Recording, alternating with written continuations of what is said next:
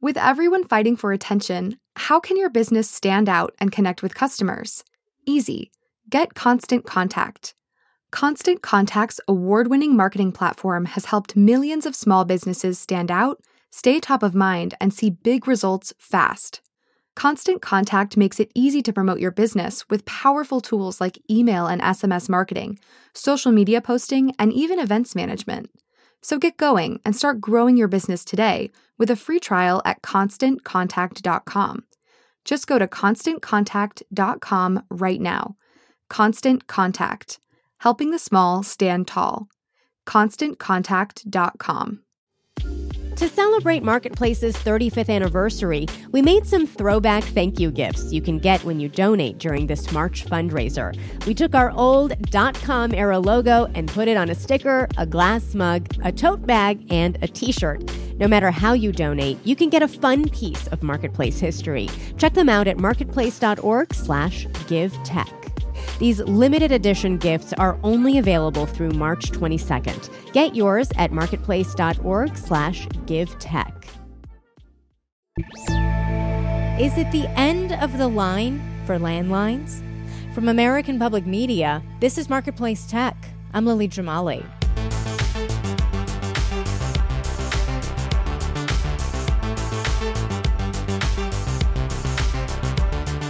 Before cell phones, a twisted pair of copper wires that linked our homes to the local phone company kept us all connected. Today, in much of California, the telecom giant AT&T is still required to provide that basic landline phone service to anyone who wants it. Now, though, AT&T is asking regulators for relief from that obligation. The company says no customer will be left without voice or 911 service. Californians weighing in, by and large, are skeptical. One from the city of Santa Rosa told regulators that in emergencies like recent storms and fires of the last few years, our only communication was through our landline. Regina Costa of the Utility Reform Network, an advocacy group, says having a carrier of last resort matters. It means it can't pick and choose, that it will provide service to some customers and not others. It means the service is supposed to be reliable. It means they can't pick and choose, I'm going to put my money into this neighborhood, but I'm not going to put service into that neighborhood. It's based on the notion that it is absolutely imperative for society that everyone in our nation has the ability to get essential communication service for your family, for communicating with your job, for communicating with your school, for communicating with social service agencies and other governments, and especially in times of emergencies. And who would be most affected by a change like this? Are we talking about the elderly? Is this mostly rural communities, low-income households? The obvious people who would be affected are those customers who have kept their copper landlines.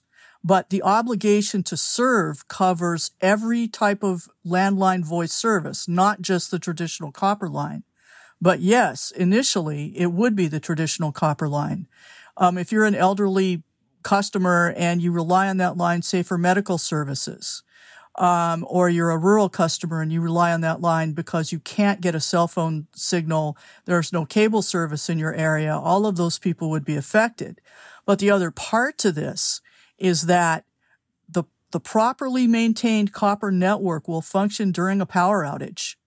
If you are using a phone, say you're in downtown San Francisco, you're in downtown San Jose or Los Angeles, and you are using a telephone that relies on VoIP, in order for that phone to work when the power is out for an extended period, you have to have both backup power at your home or your business, or you have to have backup power in the network.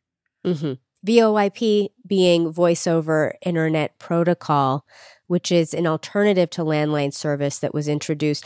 I remember actually 20 years ago when I was a producer in a small city in California called Redding, we did a story about VoIP, as it was called then, VoIP, being introduced. And it was such a big deal. It seemed like a very good thing, actually.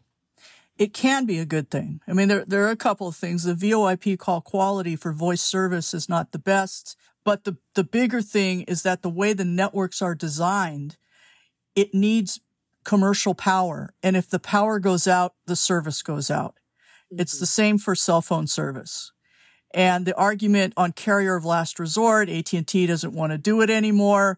And they claim that there are all sorts of options available to people. And then you ask, well, what are those? And they point to cell phone companies, or they point to cable companies, or they point to another service that they would offer where they will put fiber optic to a certain point near a neighborhood and then have everyone else be on a wireless service.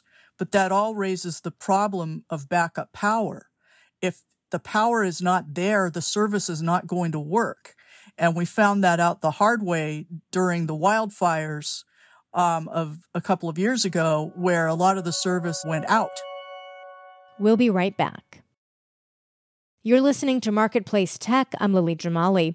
We're back with Regina Costa, Telecom Policy Director at the Utility Reform Network, an advocacy group. How would a change like this affect places like hospitals or fire stations or even small businesses that use landlines, that depend on them in some cases? I think it affects them in a very bad way. Businesses themselves will lose essential services, and there are some areas in the state that do not have the advanced networks.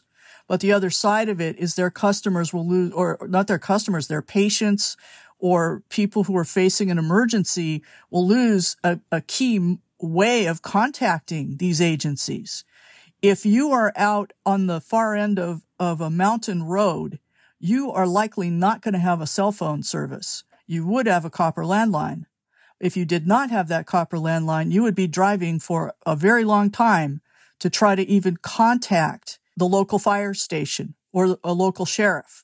Well, AT&T has said because of the obligation that they have under this carrier of last resort regulation, they're required to take on the cost of maintaining two different networks, one of which has fewer and fewer subscribers each year. What do you say to the concern that they raise that they're supporting a network that is dying out over time anyway? AT&T itself has been trying to push customers away from its copper network. It just does not want to bear the expense of maintaining it, even though they have made a lot of money on this. How does this fight in California fit into a bigger national trend? It fits into a trend because AT&T in particular wants to get out of the landline telephone business. And so it is going to different states, and particularly state legislatures, to try to convince them to allow them to get rid of this service. They've also gone to the FCC in 13 states. They just filed this application to say that they're going to shut down their traditional phone service. And that when that happens, if the FCC allows them to do it, when it happens, customers will be on a month-to-month contract where AT&T can discontinue that service at any time. And so other states will look at California and say, well, what is California doing here? So that, I think, is how it fits in. Because some other states have capitulated, do you expect we're just going to see kind of a cascade effect where more and more states kind of end up doing this too, where, they're being hit by all these requests from telecom companies? I actually think you might see the opposite, because with climate change, the number of weather events and fire events that we're seeing across the country are escalating. And with that, I think states are recognizing the importance of ensuring that there are essential communications, regardless of the technology that is being used.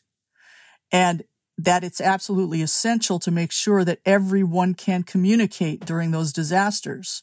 And if you don't have a carrier of last resort, how do you ensure that this essential communication takes place? You can't. That was Regina Costa at Turn.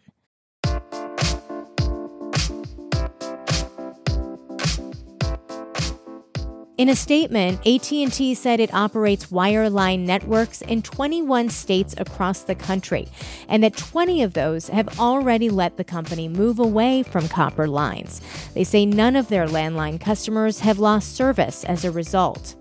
Here in California, AT&T says its application with state regulators is the first step of a process to phase out copper-based landline phone service as demand for it declines. In an article on this issue, Wired notes that while AT&T has said it won't cut off phone service immediately, ending the carrier of last resort obligation would make it easier for AT&T to drop its phone lines later on. We've posted AT&T's full statement on our website, marketplacetech.org. Rosie Hughes produced this episode. I'm Lily Jamali, and that's Marketplace Tech.